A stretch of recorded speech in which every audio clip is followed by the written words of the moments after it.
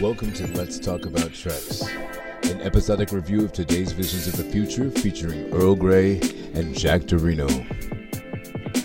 This evening, we briefly see how Jack and Earl treat Lethe, the 6th episode of Star Trek Discovery's first season. Lethe late.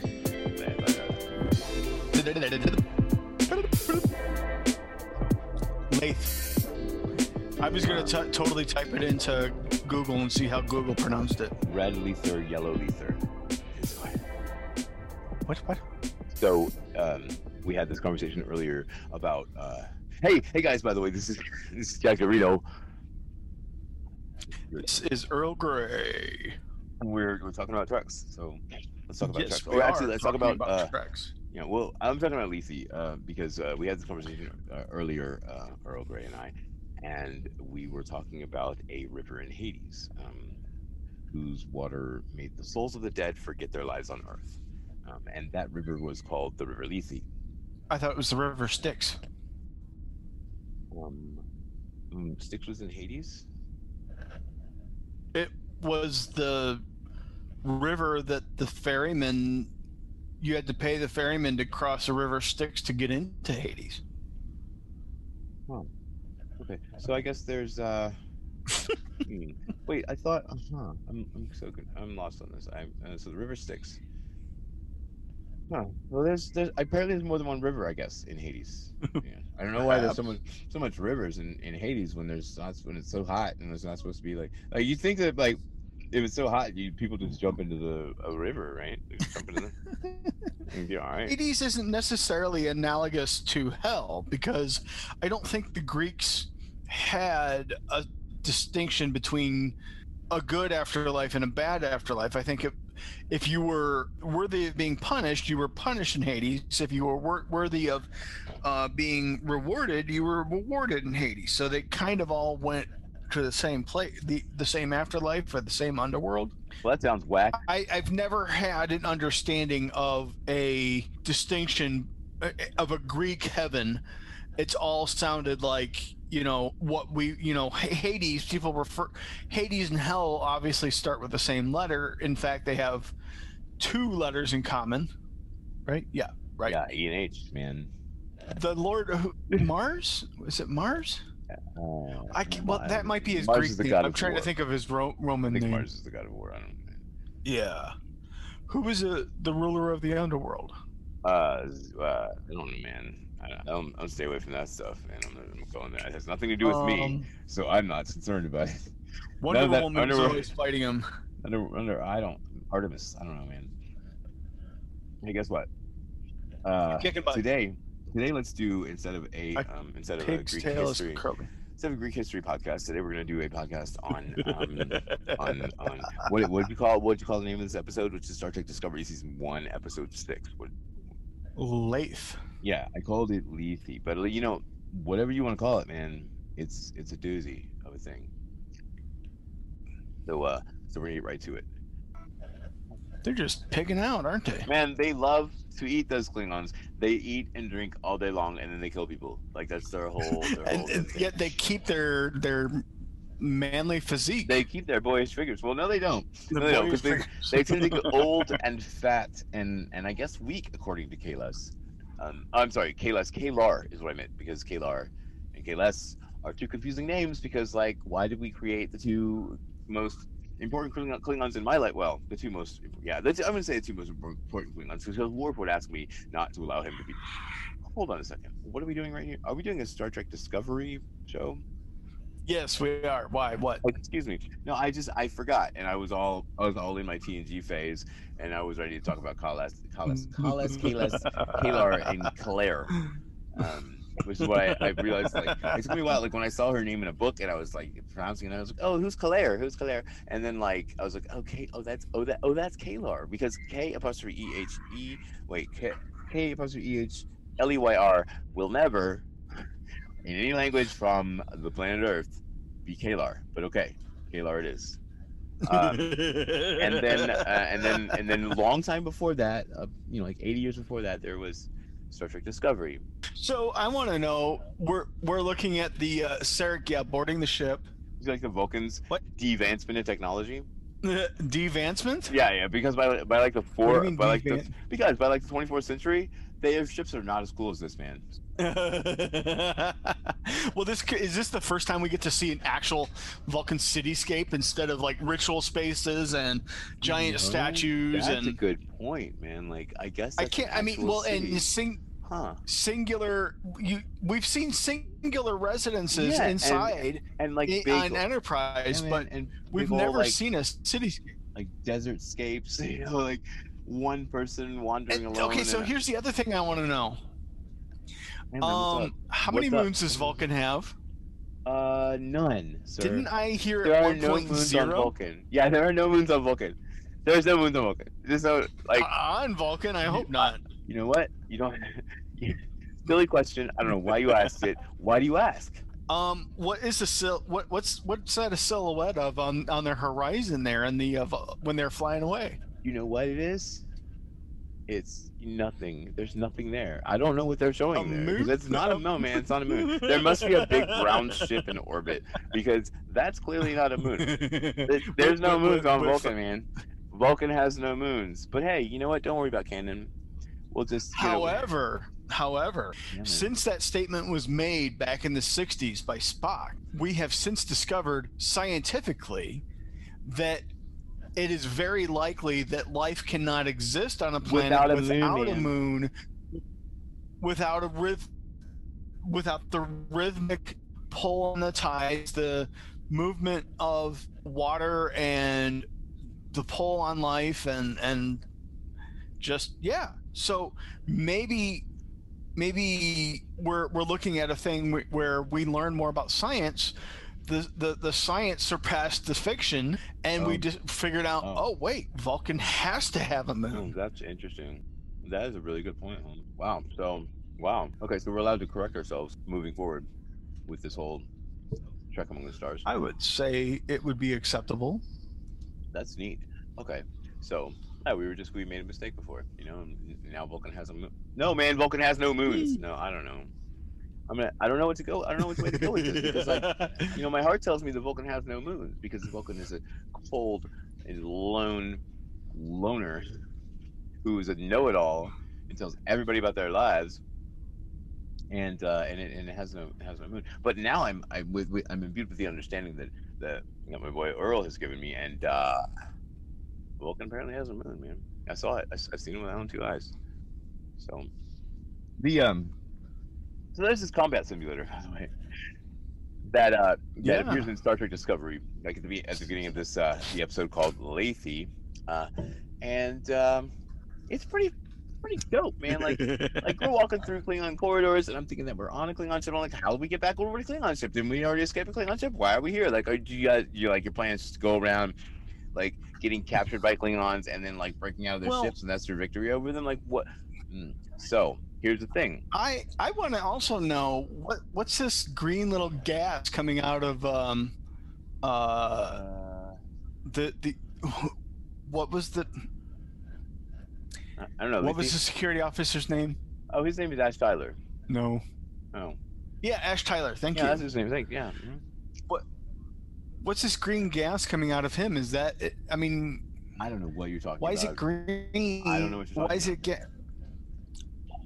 when he gets hit? He got hit, and there's this green gas or green. But dude, something. But it's like certainly not. It's Klingon blood. It's a holodeck, man. So it's like holographic junk. It's holographic. So no. What's up with the coming out of him? He got hit. Oh well, I don't know. Maybe he's part Vulcan. Maybe he's actually a Vulcan spy to the Klingon Empire. So they crunched out a Vulcan and they stuck him inside a Klingon, and then they crunched out a Klingon and stuck him inside of a human. So he's actually like a Vulcan human Klingon hybrid officer. Whatever. So the Vulcan sent a spy to Kronos. It's totally a Vulcan spy. Absolutely, yeah, it's a Vulcan spy, and like L'Rell just didn't know. What's up with the holodeck though? Like the holodeck, it's a holodeck, right? It's a holodeck. Like it's clearly what that is, right? A holodeck, right? The combat simulator. Like it's the fidelity is it's like real. It's like they're in a real place. They're shooting real weapons. So like when Riker first goes into a holodeck, in the Encounter at Farpoint, he's like, "Oh my God, a holodeck! This is Well, amazing." they say it later this episode. This is the most advanced starship that they've ever had in every way in Starfleet. Now, the other thing that you just said, Riker is like, "Oh, this is a holodeck. This is so amazing." That could just be Riker's first experience with a holodeck or a really good. It's like they didn't have when holodecks we in upgraded Alaska. Okay, cool. to yeah. Well, it's like when we upgraded to HD from standard def, and you see your first HD TV or you see your first 4K TV or whatever. They've always indicated that the upgrades that the Enterprise D had was better than whatever came before. So it's not necessarily saying. Yeah, but everybody else had their stuff. Or maybe maybe it wasn't quite a holodeck yet, and there certainly are limitations to the training room that Lorca and Tyler just came out of, because they had to use real physical phasers that they locked up back into the armory or what.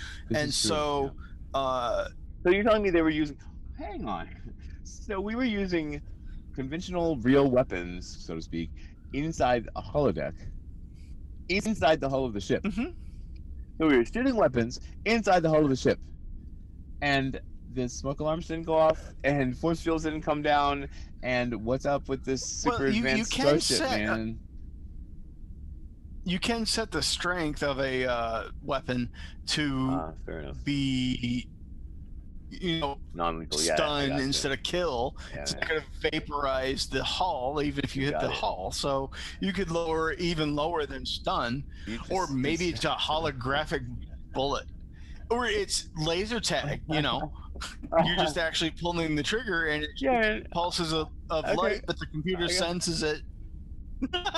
Cool, man. All right. Like, I gotta tell you, I really appreciate the fact that you continuously correct my Star Trek understanding. Like, I'm not. You're correcting it. No, you're correct. No, I'm saying I'm expanding. No, I agree 100%. No, this is a positive thing. Sometimes little things will stick, and I'll be like, I don't get it, and why does this make sense? And you're like, oh, well, it totally makes sense because of this. I'm like, oh, okay, that's what's up. Okay, cool, man. Thanks for creating the rest of Star Trek that they left out. I'm sure they meant to write those parts. They're not going to go in and explain it to everybody. Well, damn it, they should. I want to go back and talk about the first appearance of the disco shirt. Wow. Oh, dude. Not only that, but it established that this. Yeah, go ahead. It established that this is Star Trek Disco, not STD. Oh man, you know what? So I've always liked the abbreviation STD. I think it's hilarious, and I think it's a good acronym, like STD. I think it's ironic, but I think a lot of people make fun of it for that. So that's fine. This whatever. is where we to actually say no, it's not STD. It's disco. Man. People make fun of people plus all the time. it's also the name of a style of music. Oh, but is it? The next thing I want to point out about the disco shirts, they're sitting there jogging, bobbing up and down. They're going boingy, boingy, boingy. And you'd figure in the 23rd century, they would have had a better restraint than just a regular sports bra to keep them from going, because that's going to hurt. So I'm just going to point out, I don't know. I didn't be notice wrenching that. your back. Yeah, I didn't see any of that. I didn't. You didn't see Mike. I did not. You didn't see Michael and Tilly bouncing up and down when they're jogging down the hall. Nope, didn't see titties. You did not. I did not. I'm sure you didn't. At all. I didn't see titties. I saw disco, but the disco is bobbing up and down. Yeah, well, I got you. But it's only it is only this moment that I'm thinking, I wonder if that's true. I wonder if their boobies were bouncing around for real, because I just didn't see him. I don't know. Do I get my gold star for the day? Because the movies didn't. They just didn't exist for me. It's fine. It's fine. I got a Platinum Stargate membership. It's not even there. Oh, she has boobs. That's what's up. They wanted you to notice them. The show wanted. They're wow. They waved them all around the screen. Hey, David, look at these. And I was like, what now? Oh, look at her hair. Oh my God, it's so red. It's pretty. Are you calling me a pervert?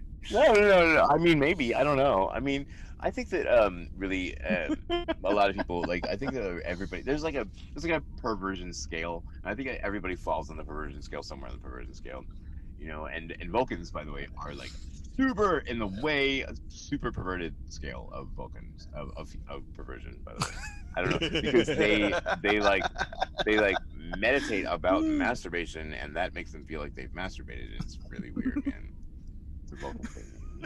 Well, not only that, rubbing their fingers together and then yeah, man. somehow Oh sexual. God, Vulcans are the most ASMR people on the planet, man. Oh, they're not even on the planet though. They're like out of this world. ASMR. See what I did? Yeah, man. Here we go. Remind me what ASMR stands for. And so I could not tell you what it stands for. What does it stand for? It stands for. Like the ASMR videos, like that make you happy and feel good and stuff. That stuff doesn't like really get me. Like kind of freaks me out, to be honest.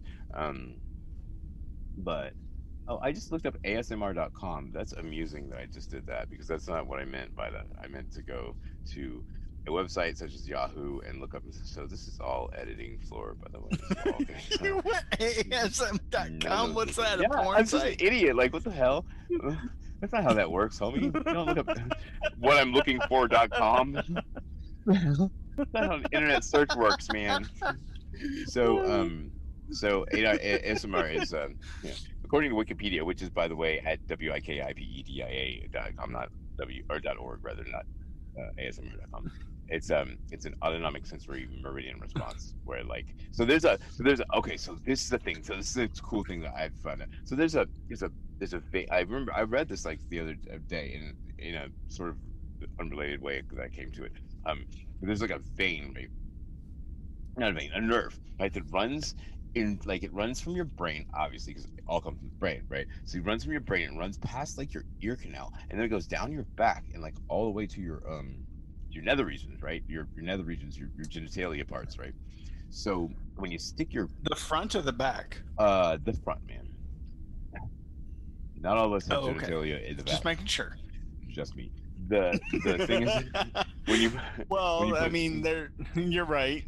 Yeah. Well, nice try to argue, but there's a Q-tip. Like if you take a Q-tip and you stick it in your ear and like wiggle it around, like you kind of like hit that nerve right there. So it kind of like for some people it feels like an orgasm, like when they like clean their ear with a Q-tip, and like for me like it just kind of like it's like a little kind of like, but like that's because there's a nerve that goes all the way down your back and is connected to your ear, and it's really like it's still I don't know how I learned this the other day. I was listening to what was that? It was a science podcast. This episode is brought to you by NPR. So ASMR I think sort of hits like the same sort of nerve that like is so this it's like all the way from the scalp down the back of the head, down the back of the neck and the upper spine. It's like paresthesia, and so like apparently like sometimes like auditory stuff will make people. But I have never experienced any of that. Oh, really? Yeah. So some people have like an oversensitivity to it, and some people have like a lower sensitivity to it. Like, and apparently, like it seems to me, I seem to get the feeling. When I stick a Q-tip too far in my ear, I cough. There you go. That's it though. That's the same thing. That's the same thing. Okay. Yeah, there's some people that sneeze, and like, there's a thing about like, so I think that there's a thing happening in a generation down the line from me. I don't know which generation, I don't know when the year this started, but like, there's like a lot of kids and like young adults who are like totally into ASMR, and like I never heard of that before. Like people have all these creepy ass videos of like people whispering numbers online, and I'm like, I don't get it, man. It's cool, like enjoy your thing, but you know, it's just not my thing. Hey, today on our science podcast, we're gonna talk about science, I guess. So there's that. There are things that I watch that I just watch for the enjoyment of it, not to learn anything or whatever. Well, of course. Apparently, it's not Star Trek, though. I watch on YouTube. Yeah, some of it is, but not a lot of it is. So what? But I am taking your hint. I understand and I follow.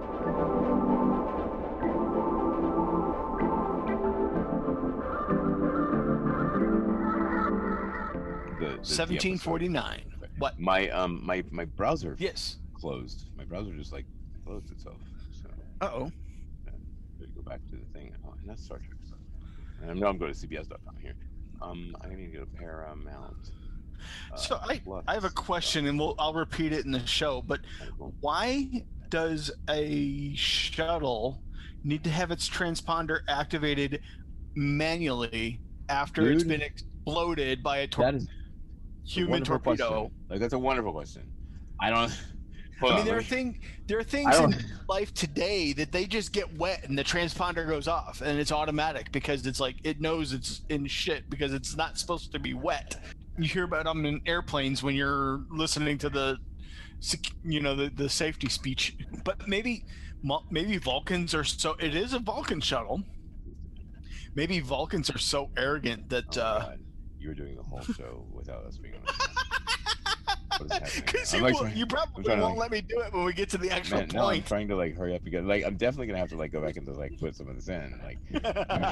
Probably what we're saying right. I think right now we're probably recording. We're probably recording right now because you 5, 4, 3, 2, 1, go. So. I just want to point out that when you count us down, you have to do it in normal time, not whatever cadence you feel like. I usually try to, but then I want to trip you up a little bit and make two, and then where's the? Yeah. So they I don't know. So I don't know if you asked. I don't know if you. Okay. So ask a question. It hasn't come to the part in the episode yet. No, it's okay, man. Because we're it has come to the part in the episode, hasn't it? Oh, maybe that. Oh, anyway, it doesn't matter. Yeah, they're not watching it with us, man. They're totally not watching it with us. They're just because if they were, they would be like, "Damn, look at that boy, Ash Tyler." So here's the thing: I never saw Ash Tyler at all. Because I don't usually see boys in Star Trek. Because they don't count as boys; they just count as Star Trek officers, Starfleet officers, So I never look at them unless they're who's that boy? Oh, Jonathan DeLarco back in the day. Boy, was that boy cute. So I was totally looking at Hugh the Borg, but I felt weird about it because he's a Borg and stuff. He's the Borgs. But but there was never anybody. Even Devanani Rawl, he was boring and crap, So it was really nobody to look at. The first, my first Star Trek love is now Aldous Hodge. Now that he's been in Star Trek. Great, okay. What a great actor to have in Star Trek. It's dope. It's dope. Sure.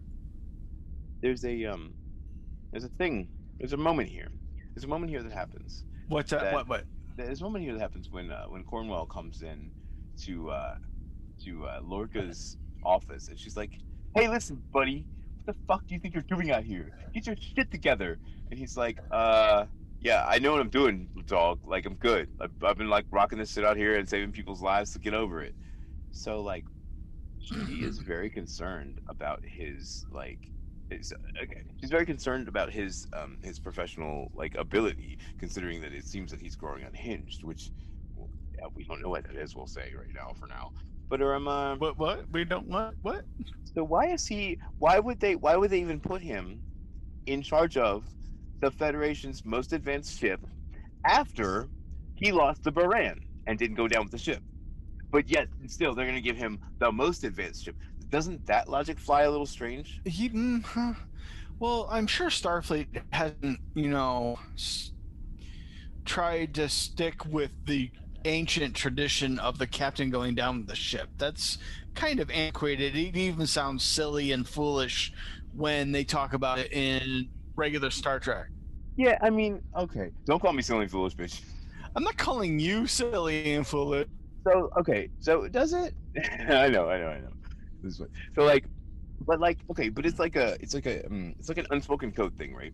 So even though it's not expected, it's still an unspoken code of if your entire ship and crew blew up and you didn't, homie, you had something to do with that shit. Well, okay, yeah. Right? So I would immediately be oh, you, and we're Picard just said some bad shit about somebody, and they were like, "You think you can take a ship and crew of men and women out into space?" Mm.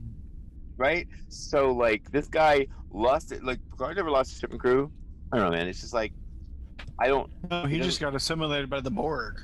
I don't know that it makes sense. Who got assimilated by the Borg? Yeah, well, that's true. Yes, he did. He got assimilated, but so here's not. You know what? You know what? Don't try to do that.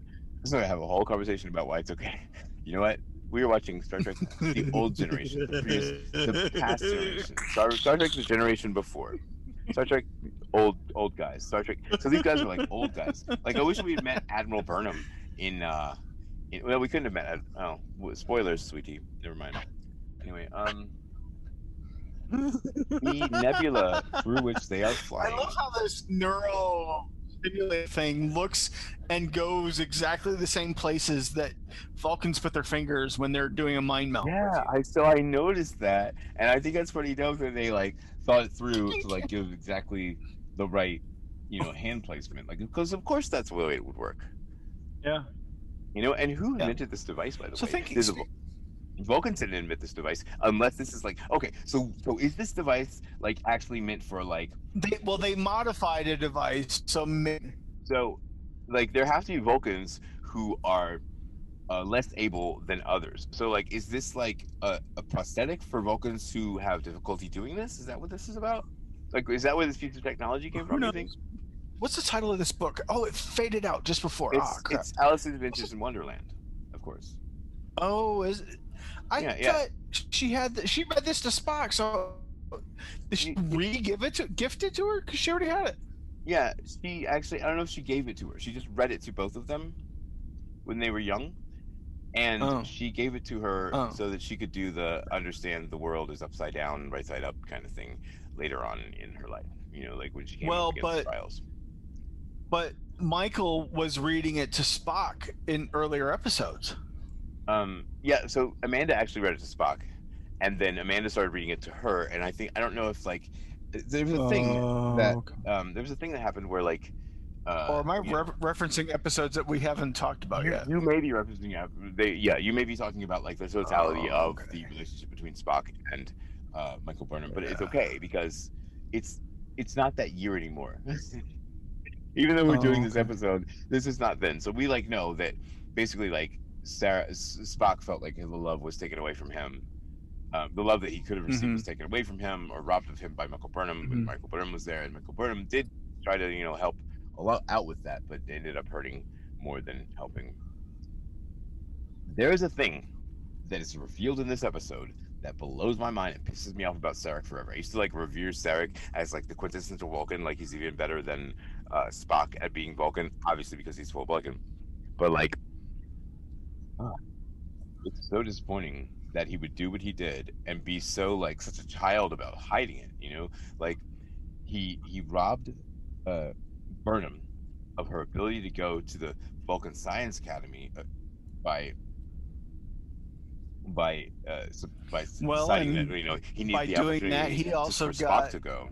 But then Spock was like, it was like, okay, you go to the Vulcan Science Academy, something, and he was like, nah, I'm not going there. I'm going to Starfleet. Like he followed his sister's footsteps. Do you think that Spock did that intentionally to spite his father because he knew that his father didn't send Michael to the Vulcan Science Academy?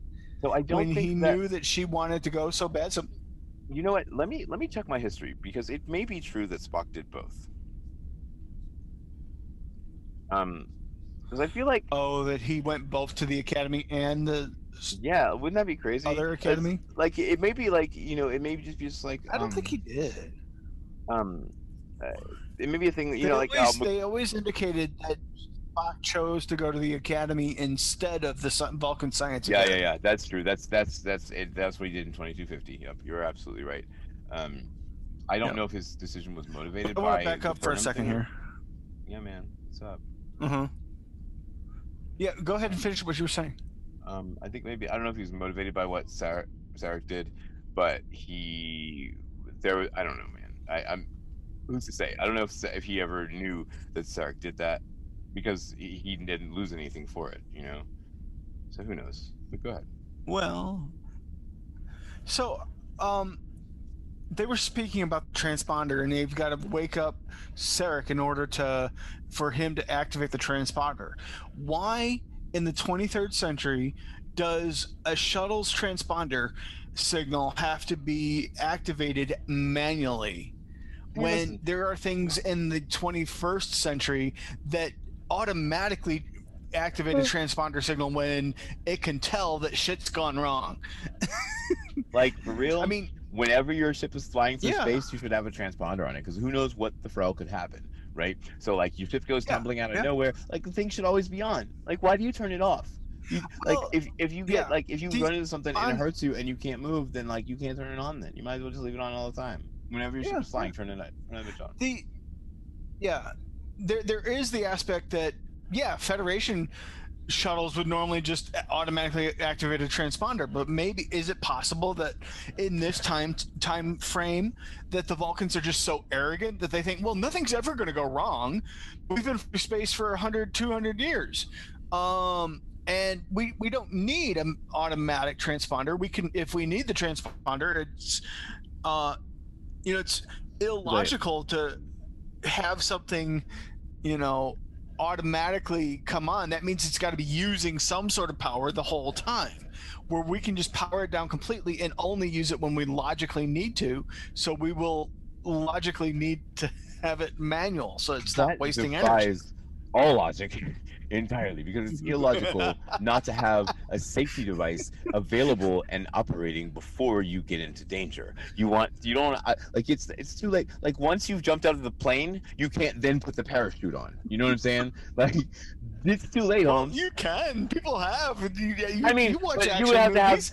you would have to have the parachute with you at least. You can't be like, oh, we'll go back and get a parachute and then bring it to me, and then Chasing, like, or chasing it out of the airplane. yeah. Like, I gotta tell you, the fight scenes between Michael and Sarek are actually really, really good. I'm usually not like, I don't go in for fight scenes usually, and like movies that are like fights all the way through are like really dumb to me. Like, although explosions are neat, but like, so these fight scenes are like visible. It's very rare that like my eyes can follow the action in a fight scene, because fight directors are usually twits. But like, this guy, whoever's doing this stuff right here, is doing a really good job of making it all very clear and very like concise, and like, I can see everything that everybody's doing. It doesn't look like some magic thing just happened out of nowhere, like what happens when Romulan guards attack you on the stage. Yeah. Kind of thing. Fight choreographers. Yeah, I think they're stunt coordinators. Yeah. That too. Yeah. I was trying to watch myself and try and see if they were trying to do something with the fires and using the heat vapors, so that whenever the real Michael is watching the dream or the memory, maybe she saw it only through the heat vapors of the fire. But I guess they didn't try and do that. No. So that she could tell that this was not real, because it was all shimmery and vibrating because of the heat. But this is real. This is something that really happened, and it's all really in his memory. It is really happening.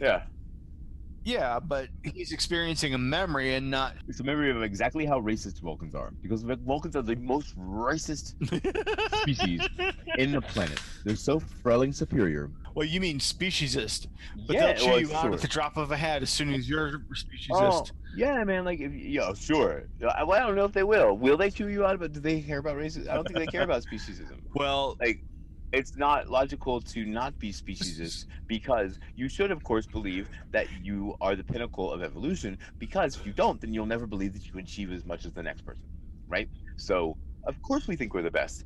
Everyone thinks they're the best. T'Pol tells Archer out on it as soon as she has the opportunity to. Well, T'Pol was... Or maybe it wasn't Archer, maybe it was Trip or somebody else. But to my understanding, T'Pol was an atypical Vulcan.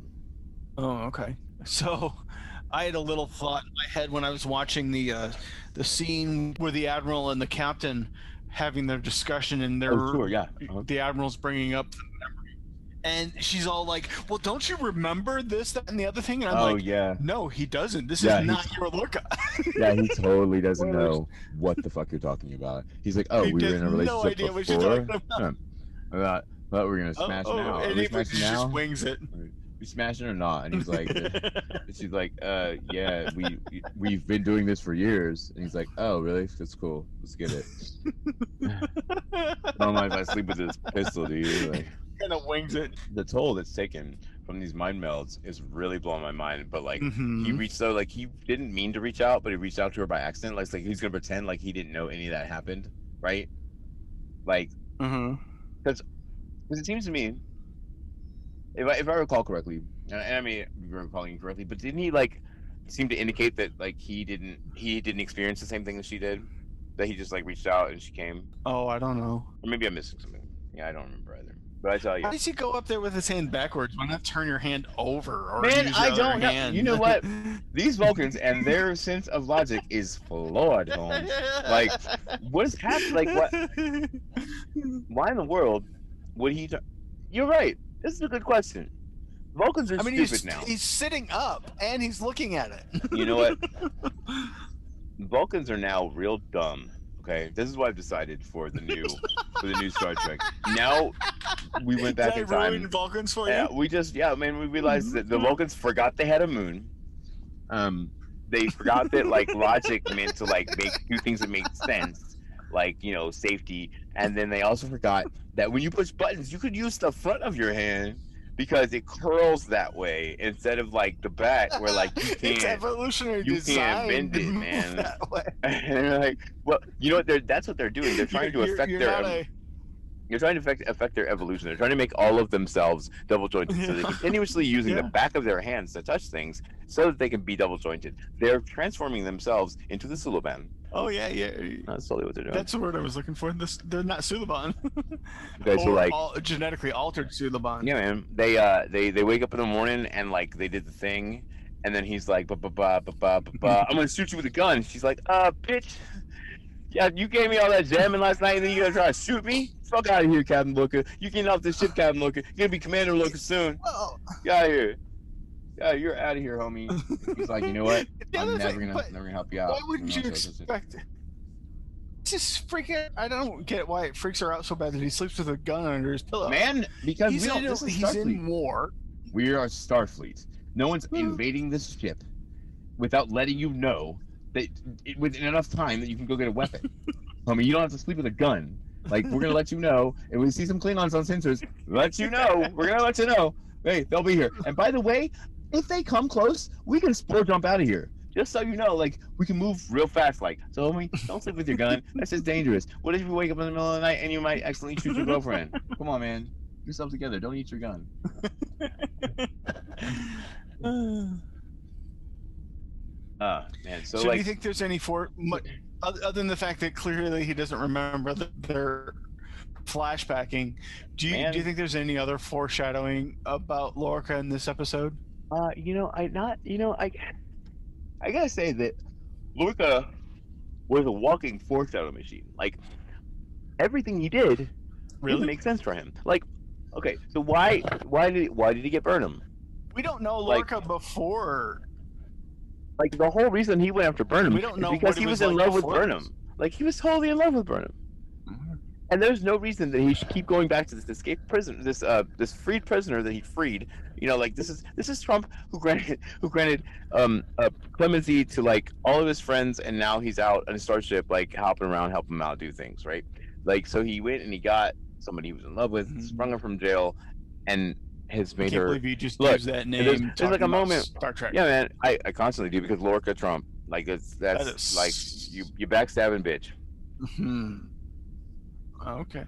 Well, so my question is, or an interesting perspective could be, did they even know that Lorca was from the mirror universe until they actually wrote it into the script in the episode that they jumped into the mirror universe? It's like, we just want to do a mirror episode. Oh wait, let's just decide that Lorca is from the totally from the start. Like, there are certain things that. I'm 100% certain that this season was written as, like, a lot of the elements to this season, maybe not the Vulcan mind meld, like the trans-dimensional Vulcan mind meld from like 40,000 like whatever, like light years away. A lot of the elements of this were written way from the beginning, and they always intended to go to the mirror universe. I honestly believe that the first 2 seasons we're pretty much we're pretty well fleshed out for the most part. We're not fleshed out, pretty well frameworked before we, and I think we had 2 years to start writing season 3. I think the bulk of the writing that we've been doing for the last 2 years, we being Starfleet, you and me, us, those are who are watching the show. I know we're not the writers, but we feel like we are. This is our creation. So it's actually not our creation. This is our history. Okay, this is the the parlance that we can trade in. So I think the Fuller. Am I? You're doing your. Is it nighttime? Is it time to talk about Star Trek? So I think that Fuller and Kurtzman wrote had a framework for the first 2 years. And I think that the first captain was always intended to be a Mirror Universe captain, like whoever it was. And then I think that they were gonna. I almost feel like they're gonna have Georgiou. Georgiou was gonna be there, and then when they go to the Mirror Universe, she's gonna be like, ha ha ha, I'm the Emperor, right? But am I spoiling some? Wait, what am I spoiling? Oh, I'm spoiling later in this season, aren't I? Yeah, I like this little bit with Michael and Tilly here. You know what? I told you that there's only one path to becoming captain, and she's like, "Yeah, no, you're fine." Yeah, that's the one I'm gonna use. She's like, "We good." But I like how she comes forward and admits, no, there can be millions of ways to become captain, and yours is as good as anybody else's, and I accept you for who you are and the way you want to do things. And she's like, "Yep, I'm 100%. Fine." So I think that Kurtzman and Fuller planned that whole thing out. They knew the mirror stuff. They knew the characters. They knew the Klingon spy. Yeah. They knew that they were going to do some heavy, crossover with pre-Star Trek people. I think that was all kind of worked out so that we had enough time to write season 3 effectively and well. Because season 3 we always knew was going to be a rebirth, right? So oh gosh, I'm spoiling. Yeah. I'm super spoiling everything. But yeah, this is a really good story. It is a really good story. I love the story of of Tyler and Burnham, and it hurts and it sucks, but it's real. And I hate the story of, and I like the story of Tyler because Tyler's freaking cool. They crunched the Klingon down into a human body. Damn, I wish they'd done that with me. Pretty dope. And the spore jockey with the you got your heroin needles in your arm. What the hell's going on around here? What? This guy's tripping out. He's injecting mushrooms. That's dope. Because if anybody's our listeners have ever done mushrooms, I saw a little village. A little tiny village that was over in the grass. And they're and they were there was it's a Smurf village. Are you right? talking about the Smurfs? Yeah. These big little mushroom people. Get out your bingo cards. Mushrooms, and I could see them hopping up on. Yeah. So if psilocybe mushrooms was your,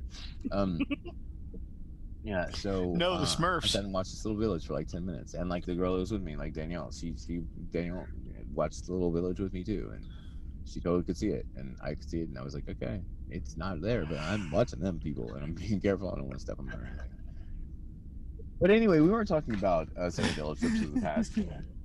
We were talking about Star Trek, and one important aspect of Star Trek is that we're all reaching out and trying to gain friends. And guess what?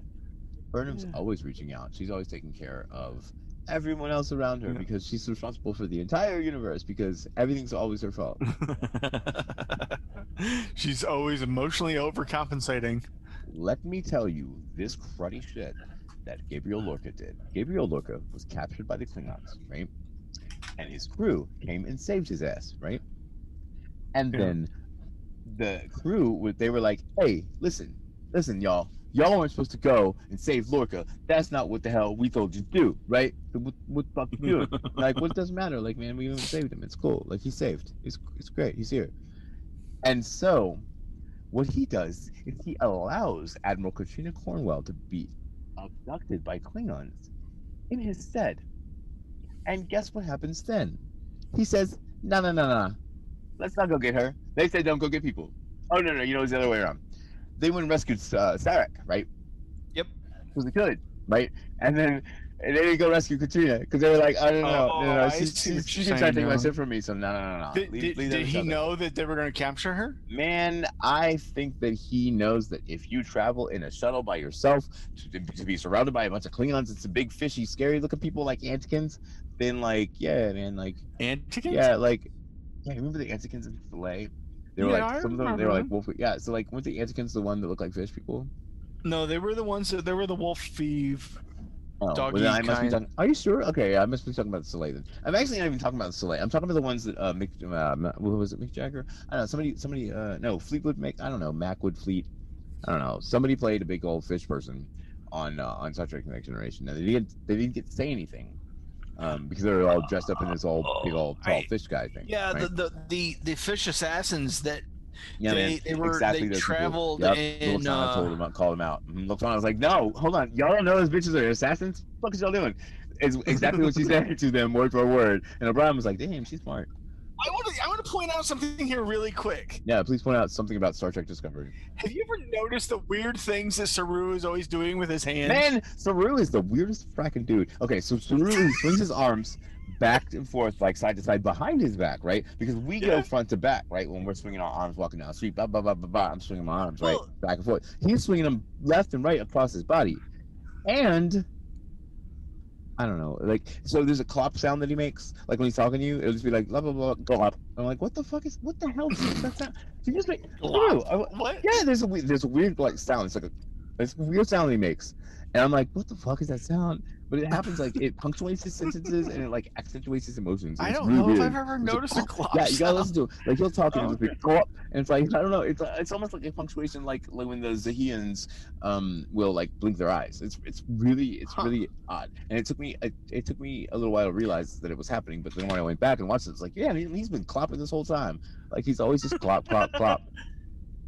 So Yeah, I mean, it's the hand thing. I mean, he's doing gestures on his sides, and it's yes, almost man, like, as so if he's what- trying to do a dance or a ritual, or yeah. So what like he's he's doing? maybe he's experienced gastral discomfort. So what he's doing is he is making sure to showcase the work of the makeup team, the effects team, right? Because he's like, would you guys look at these beautiful hands that I have? These hands are so trippy and they look so real. I'm going to place them right beside my penis that's showing in every episode. That sounds. Put that These thing away, hands, Holmes. they are my own. Like, How's that he song is go?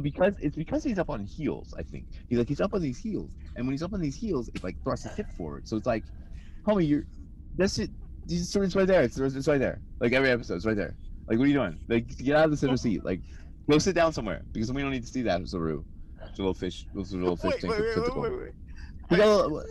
Oh, yeah. Go ahead. Ask. Are you talking about his fear erections or his? No, actual... the other erection.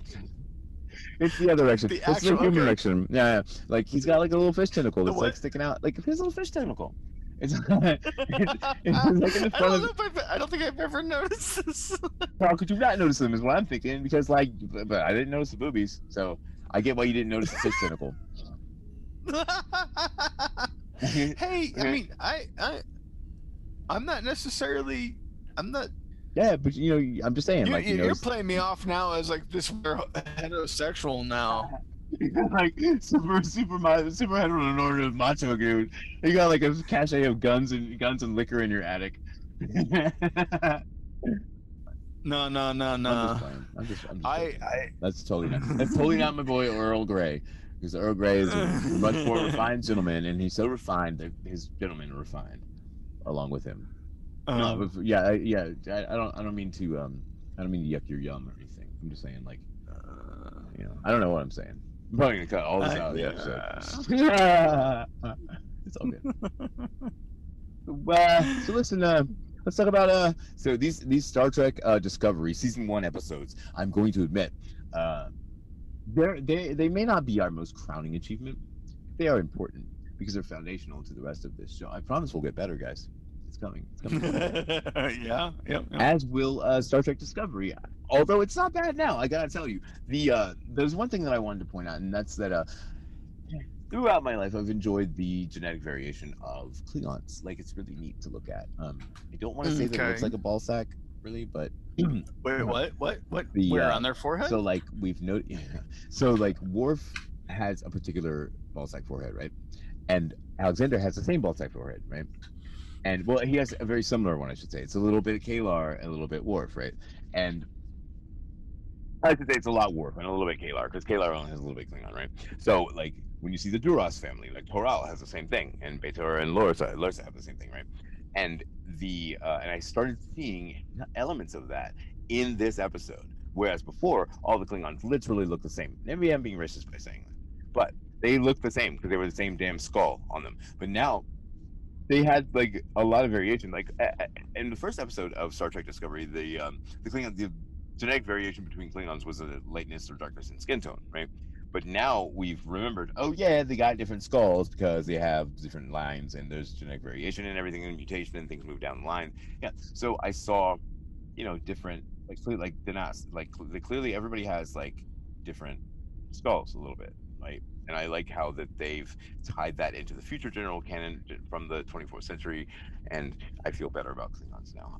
You've done it, Star Trek Discovery. You won me over in Klingons. Damn it, they're Klingon now. They're Klingon. Welcome.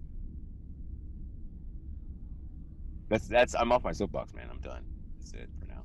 You've muted yourself. Okay, so we're gonna pause the show, and now we're back. I'm back. Hey, you're back. All right. I was talking about Klingons like the whole time you were gone. That's like I heard. I unplugged my earphones so that I could hear and make sure that you kept on going. Yeah, I didn't notice your little mute thing, but anyway.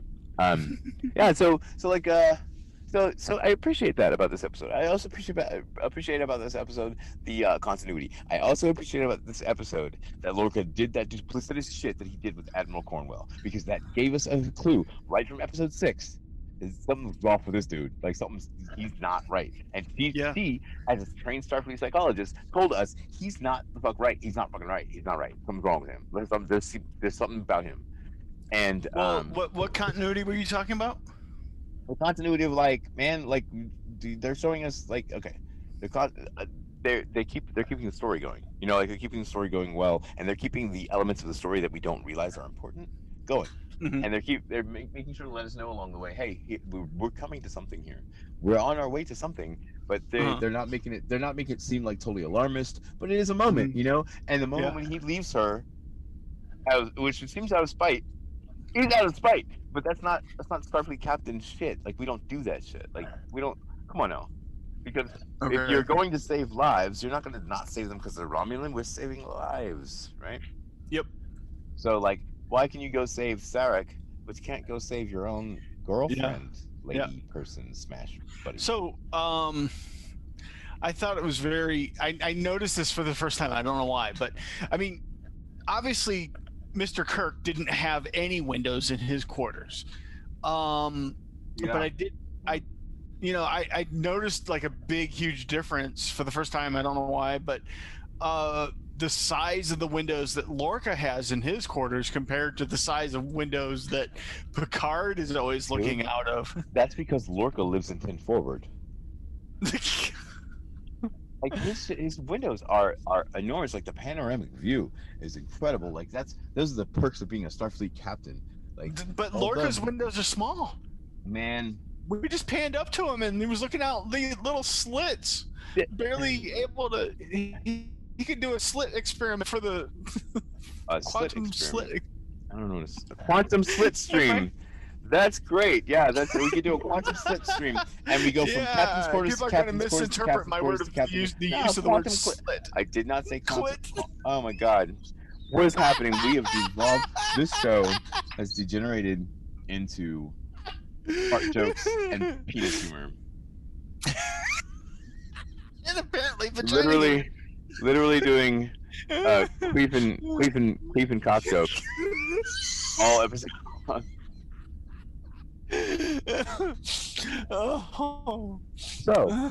Nobody said queef. I know. Queef, quote, or quaff. So, what did you think of this? What was your take on this episode? From let's do a 1 to 10 scale. I like scaling things by numbers, and those are numbers, and 1 is the lowest and 10 is the highest. Why don't you pick one of those to apply to this episode? It was a stepping stone to something else. You know, I mean, Michael was able to reach out to her father, and her father still kind of disappointed her on the emotional scale, on the EQ. You know, I don't know. I mean, they're not speaking Trek quite yet to me. You know. Okay. So here's what I'm going to tell you. Let me get a number because I'm raring at I'm chomping at the bit, like ready to go. Maybe a 5. I'll tell you. I'll take your 5, and I'm going to raise you another 5, man. Because this episode, like the visuals of this episode are dope. When we're coming down over Katrina Cornwell's head to her fucking massacre that's about to happen, that is an incredible like pan down. I love it. It's great.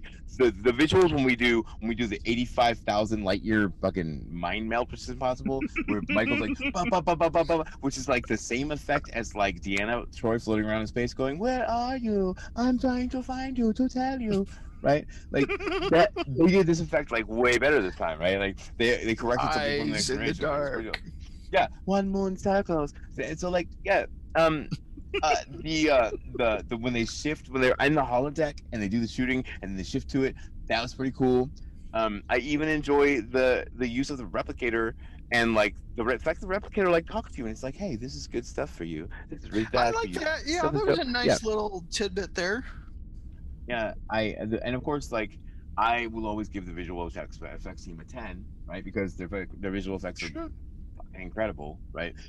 Yeah. But the set designers, and let me tell you, that was not a mistake that Saru does these things with his hands. Like the makeup team definitely said, dude, you got to show them these hands, man, because these hands don't look like gloves. These hands look like yours, man. Use them and own them as they are yours, because Doug Jones is a really he's a member of the mime community, right? So like he could not have on anything Saru and give us Saru and we would see Saru, right? So like he works with the makeup team and they make him look good and he makes them look good. And I think that's beautiful. And I think that all of that deserves a number 10 and they are number 10. This is a really great episode. I gotta tell you, my first time through watching this episode, I was asleep.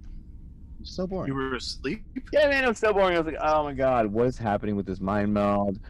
Why are we going through this? And blah blah blah. And then when we get to the end, and I'm like, wait, what's happening with Katrina Cornwell and the sushi rolls in the back? Like, what's going on?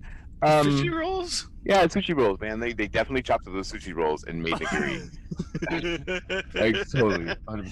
Well, and they totally, that little building they were in reminded me of a TIE fighter. And I had to go back and watch the episode like a few times, and I was like, "Oh shit! Wait, hold on. This episode's really good. This episode." So they're doing this thing where they couch a lot of like important stuff and stuff that is really ready to put me to sleep. But then when I go and I watch, and I'm like, "Oh, I see. Y'all are thinking like because y'all are putting some thought into this show. Okay, cool. That's dope. Let's do it. Let's go. Let's do some Star Trek." So I'm digging it. Like I think it's okay. I think it's good stuff. And I really have made quite a turnaround from the time I first watched this episode till now, and like this episode has become like foundational to like what Star Trek Discovery does, and that's give us something that's visually stunning and emotionally like incredible, and also like. Well, I did love the whole Christmas nebula there, the green and the blue. Oh, it's so pretty. Pretty. It was so fake, man. Like, I don't know, man. It just like I don't know. Like to me, it looked like you had the little like project. It's so funny that this has come up twice in my day today. Like the little projector, right? Like the little like galaxy. Like that's the one that I don't want, right? Like it's the one that looks chinchy, right? Because it has like the orange, green pattern, red patterns, and they just repeat again and again and again. There is one projector though that does like a nebula, and it makes it look like a real ass nebula with gas and stuff. I don't know what that projector is, man, but it's dope and I want it. They should have used that projector instead of the one that they used that just has like the circulating plates. It seems silly. Uh-huh. But I think that's the show, man. Is that it? Like is there no more? I hit all my notes. Wow. So that's is that a long episode? I don't even know, man. It seemed like time just passed and there was no time to pass. Well, there was a couple times where you're rambling and talking really fast, and it was a little too fast. I couldn't process fast enough to like think of a comment. Oh man, that's good. So like I'll just keep doing that. Let's keep whatever. I'll let it go. Okay. Well, I guess that's not co-hosting, man, but that's my fault. It's on me. So promise we'll get better, guys. Oh, we're gonna put this in the show. Promise, but I don't know, man. Like, I guess we'll find out, and they'll find out with us. No, Oh, yay! I don't know, man. So, because I never said goodbye. So. Oh well, guys, we can cut that back in, and yeah, we'll do that. So listen. I'm gonna fumble over it because I don't have the page open anymore. Do you have the ability to tell us what the next episode is? I do. Our next episode is going to be season 1, episode 7, Magic to Make the Sanest Man Go Mad. I'll tell you what, I am looking forward to this episode. This episode is great. This episode is nothing but a what the hell is that show called? Oh my god, what was that show where they just blew up the ship again and again and again and again and again and again and again and again on the Enterprise D? Oh, you mean the Enterprise? The episode opened with the ship blowing up, and I'm like, oh my god, and it broke my heart. And then I was like, and then we came back from Kershaw and everything's cool. I'm like, all right, cool. And they blew it up again. I was like, oh, and it's just like it kept giving me like flop sweats every like 5 minutes because they kept blowing up the damn ship. And I'm like, would you stop blowing up my childhood home, please? Well, the hard thing is I've never been a fan of Harry Mudd episodes. Oh man, this is a different Harry Mudd though. I didn't understand the appeal of Harry Mudd. Hey, why do they have to keep on bringing him back? I'll write a treatise about it, and we'll talk about it next time on Let's Talk About Treks. We'll see you next week, guys, with the magic for the sanest man, or whatever it is I'm trying to say. Magic to make the sanest man go mad. That's the one, man. See you next time, Earl. Take care, Gray. I'm Jack Holmes. Oh, Dorino. Yeah.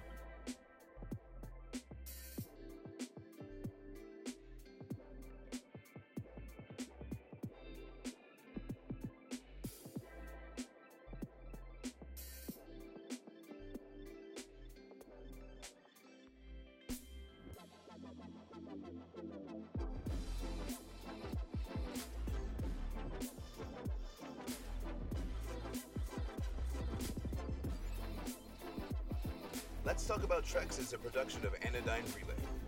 We review the copyrighted works of CBS Paramount's Star Trek team, of whom no copyright infringement is intended. Our main producer is David Moody, and our writers are Jack and Earl. We record on Lenovo computers with Zoom. We mix with NCH Mixpad and master in Kuko's Reverb. Our sound engineer is DJ Thompson, and our intro and outro music features samples of Awakening by Waterboy from Pixabay.